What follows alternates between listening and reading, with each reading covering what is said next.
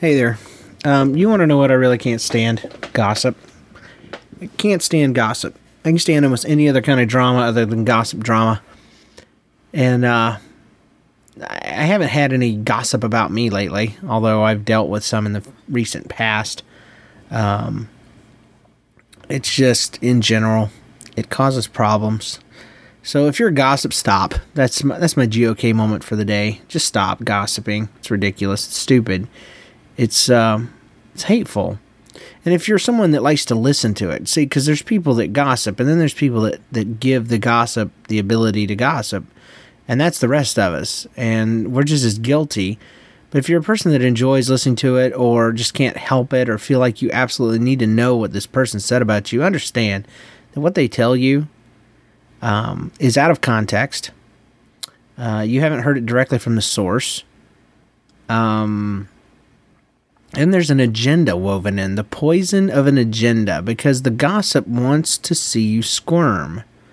The gossip wants to see the reaction, wants to make sure that the poison dart is delivered.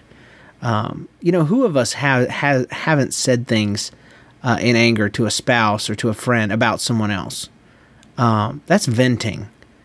But that person, later we feel fine and we don't mean it, and the harshness of it's gone. But a gossip will take what you've said at the height of that and deliver it as if that was the way you normally are, to your unintended target. See, these are things, we write things in our diaries, we say things to ourselves and to spouses we would never want someone else to hear, because honestly, we must not mean it. And the gossip enjoys bringing that information full on to the unintended victim, and it's sad and it's sick. And so there you go. I don't know. I just got thinking about gossips. I actually did a comic on it. Check it out at nlcast.com. But yeah, gossips, boo. My thing is, don't you have anything better to do? Do you not have a life? Do you not have family? Do you not have things? What kind of sick life do you have that this is how you get off? Oh, I guess they're just convinced that this is what they're supposed to do, that they're doing good. I once had someone come up to me one time, it's an example, and he came up and he apologized. He asked for me to forgive him. And I was like, what for? He says, well, about 3 months ago, I really hated you, and I just thought you were horrible. And, I didn't want to talk to you. I didn't want to see you. You made me sick. And I just need you to forgive me for that. And I was like, okay. And I walked away feeling horrible. He felt great because he confessed in his mind and got forgiveness. And so, but what did he do? He transferred all that stuff that I didn't even know about onto me, and I had to walk away with it. It's really irritating, very annoying. But point being, I think he was completely convinced that he was doing the right thing, because he felt like he was holding this back from me and I needed to know. Well, I think the gossip is similar. They're completely convinced that they're doing something that is valuable. Either that, or they're just the sick freaks that I really believe they are, and they enjoy drama. They enjoy that adrenaline rush of having secret information.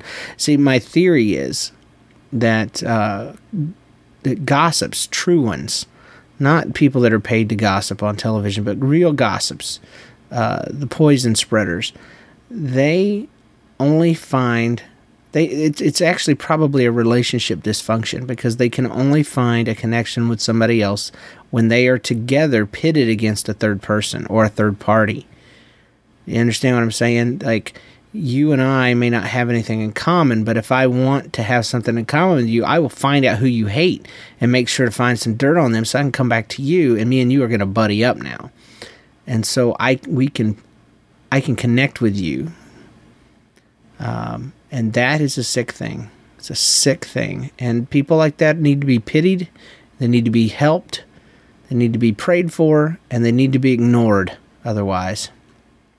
So there you go. Gossip, stop it. And gossip listeners, you stop it too. Because you're giving it an ear, and you're helping the gossip spread their dirty, dirty deeds. This goes for middle schoolers. and us adults. There's a song out there, and it's so true, that high school never ends. And truer words were rarely ever said, especially in pop music. So there you go. There's your GOK for today. Gossips stink. They are the tongue of Satan. Seriously, though. Seriously. They are. Because they use what is probably the truth, and they use it for evil. How jacked up is that crap? How jacked up is that mess? Oh my gosh. You know, that's Satan's tactic right there in a handbasket. Even if you read the Bible as a storybook, one of the best stories in there is when he tempts Jesus using Scripture. You know, the stuff that Jesus came to fulfill, the stuff that the entire, all this stuff is based on. And he uses the truth and warps it.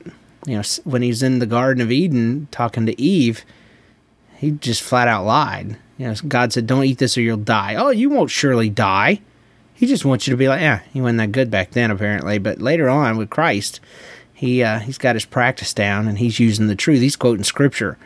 So, yeah, the gossip is Satan's best friend, in my opinion. So there you go. There you go. I know this sounds a lot like preaching, but it's not. It's actually ranting. Which, in some churches, that's all you get anyway, is a sermon rant. Anywho, peace out, peeps. Talk to you later.